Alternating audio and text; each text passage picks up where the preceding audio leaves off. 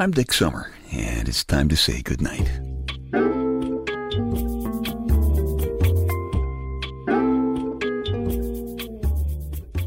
This is a quiet place to rest your head, a safe place to hide a hurting heart, a gentle place to fall. We just call this place goodnight. Just sitting here in the big comfortable black leather papa chair in my living room. Got my feet propped up on the footstool, getting all relaxed after a trip to the Big Apple today. The Big Apple. That sounds like the kind of a thing a guy who can't stop talking about how well his tomatoes are growing might say. But actually, I grew up in Brooklyn. It was the Catholic section of Brooklyn. We didn't have sex ed classes in high school, but there were fertility dances. The school called them record hops, but they were fertility dances. When a girl from my neighborhood excused herself to slip into something more comfortable, however, she usually came back wearing a wedding gown. It was very conservative. I spent most of my radio career in my hometown, and I used to call it Skyscraper National Park. Because even growing up there, you look up at those buildings, that whole bunch of those buildings, and you gotta say, wow. You ever think about the first guy who looked at a tall building like that and said, my God, that scrapes the sky? You know, it's a cliche now, but think about it then. Skyscraper National Park. We moved here to Pennsylvania when I was asked to leave New York by the forces for profit in the broadcasting business. But I go back there pretty often for my day job. And even though that's where I was born and raised, I sometimes feel a little out of place right now when I go back, like today. When I got off the train at Penn Station and I rode the big long escalator up to the street level in front of Madison Square Garden, and I was crossing the street, and there was a whole bunch of people, this big crowd of people, and I could see the crowd's reflection in a big glass store window, but I couldn't find myself in the crowd. And that was a weird feeling. For just a moment, I felt like I'd lost myself. I mean, you know, you look in the mirror and you're not there, and I say, whoa, there's a problem. I probably could have found myself if I had a little more time, but there's not much time in New York. And that's what makes a lot of people think New Yorkers are rude. Actually, New Yorkers are just in a hurry. You gotta hustle when there are 14 million more people behind you trying to get across the same street. There is no time to waste when you're in New York City, which is the reason that most of what New Yorkers have to say can be summed up in one quick finger, you know.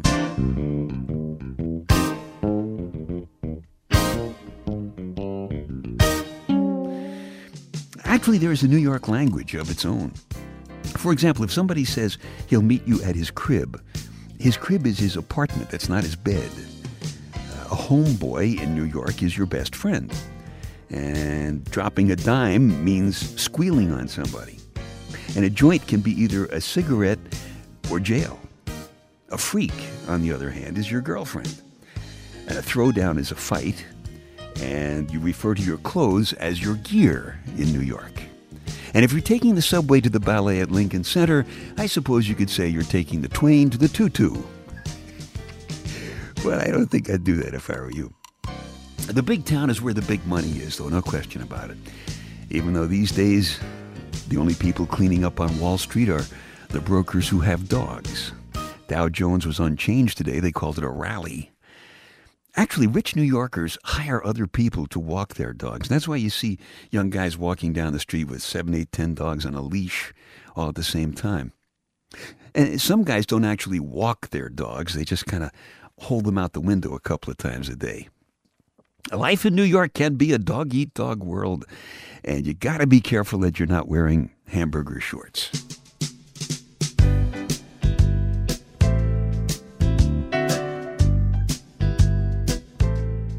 And it's true that if you can make it there, you can make it anywhere, like the song says. And everybody in the radio business wants to make it to New York.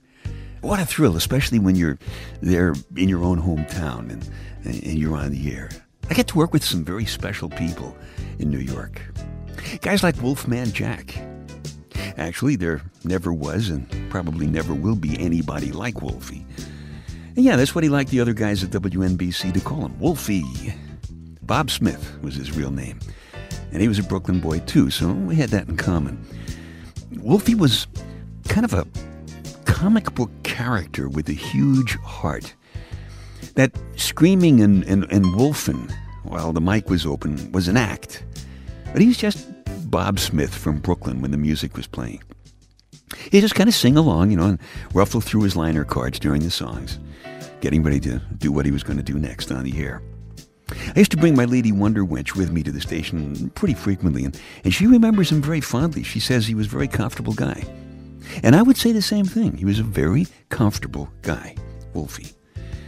Which is not to say that he didn't know how to howl when the moon was full. As a matter of fact, the phase of the moon didn't have very much to do with it when the music got to Wolfie.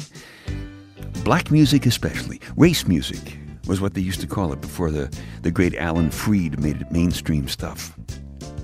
Wolfie was a black man in white skin. A white man who could definitely jump. And nothing was safe from getting knocked over in the studio when Wolfie was up and jumping either. But sometimes, after he had been naughty, things were kind of quiet while the records were playing. I mentioned liner cards, and those of you in the radio business probably thought that was some kind of a mistake. But it wasn't. Liner cards usually have station slogans written on them. Things that the program director wants the guy on the air to read at certain times during the hour. It's always boring stuff like more music, less talk, that kind of stuff. Well, Wolfie's liner cards were different. He used them to remember what he called his statements to my honeys. That's what he called them. And there were sometimes jokes and sometimes quick little snippets of Jonathan Livingston Seagull type philosophy and sometimes just barely disguised pickup lines. Sometimes the words didn't really make much sense at all, except when Wolfie was saying them, then they made sense. WNBC hired Wolfie to compete with Cousin Brucey on WABC. And the WNBC promotion department took a series of ads in the paper, and they featured tombstones with Brucey's name on them. And the caption said something to the effect that Wolfie is here and Brucey's time has come, which of course never happened. And ironically, when Wolfie left WNBC, Cousin Brucey came over to our side. Wolfie was as New York as the Brooklyn Bridge. He made his radio reputation on the West Coast and in the South, but if you ever wonder where he kept his heart, look at the call letters on the microphone in almost all of his pictures. They read WNBC. That's New York. The world is a little quieter and a lot sadder since Wolfie went away.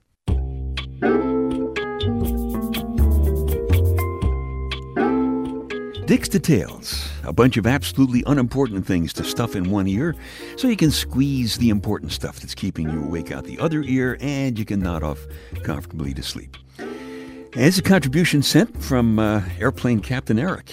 He says if our entire solar system could be put in a teacup in downtown Kansas City, the nearest star would be in Hollywood.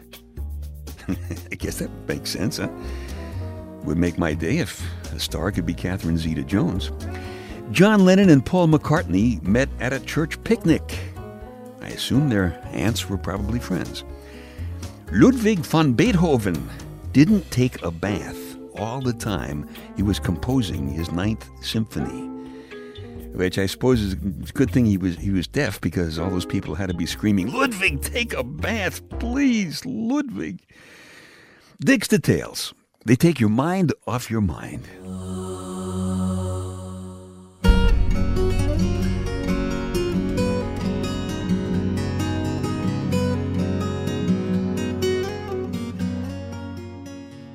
It was a really strange experience today, seeing that crowd of people reflected in the store window, and I knew I was in the crowd and I wasn't able to find myself. I mean, how do you lose yourself? No, I take that back. There are lots of ways to lose yourself. And there are lots of ways to find yourself. There's a story about that in the Bedtime Stories 2 personal audio CD that I'm working on right now. A little preview for it. It's called The Perfect Stranger.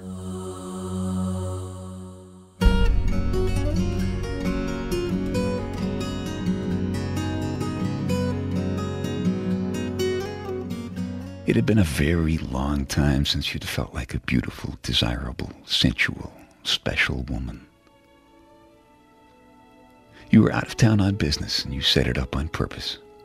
You know exactly how to slip under the covers of a man's mind. It's automatic with you. It's really something you do in your own head more than anything else. It's just a small voice that happens inside you. It purrs. It says, yes, you, now.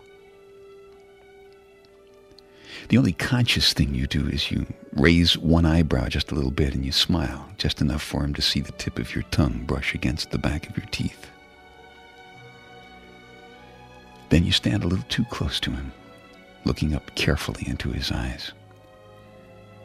The warmth of your bodies lifting a touch of your perfume into the space between you. It's really not something you do on purpose. It's the femaleness of you, loving the closeness of his physical strength. You can sense that you were making him generate even more masculine power just by being so close. You were interested in healing yourself. He was interested in you. And you really didn't expect that. It was amazing. That night 3 years ago. He couldn't get enough of your ideas. He couldn't get enough of your dreams. And by midnight, you were slowly stepping out of your high heels, calves flexing, the light from a candle flashing in your eyes for just a moment as you lay down slowly next to him. And he couldn't get enough of you. You woke alone in the morning, the smell of him still in your hair, the memory of the taste of his skin, and the touch of his fingers, the only proof that he was ever really there. But it worked. You got strong again, quickly. You met a very good man, you fell in love, and you're going to be married soon. But every year, that small, purring voice inside you wishes a perfect stranger, a man you'll never see again, a happy anniversary. And you wonder if he ever remembers you.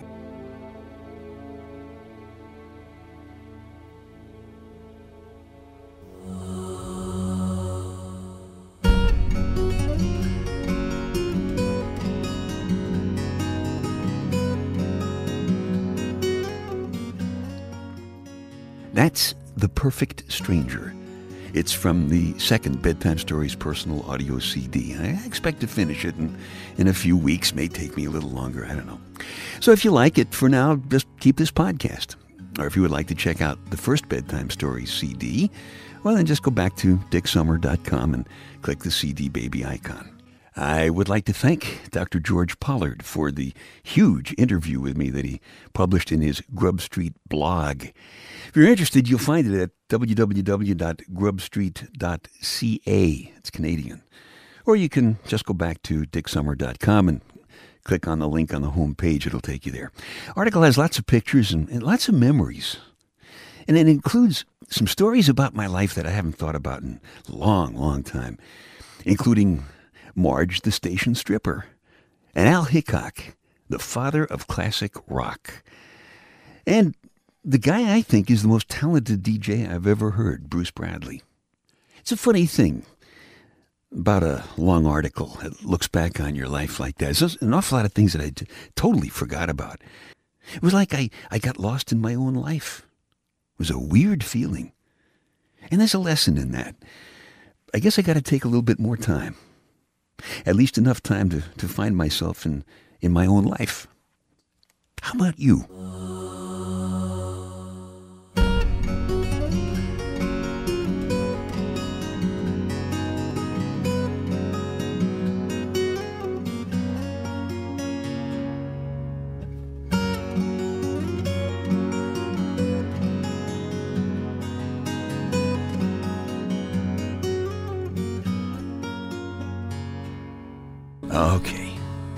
Time to tuck you in now.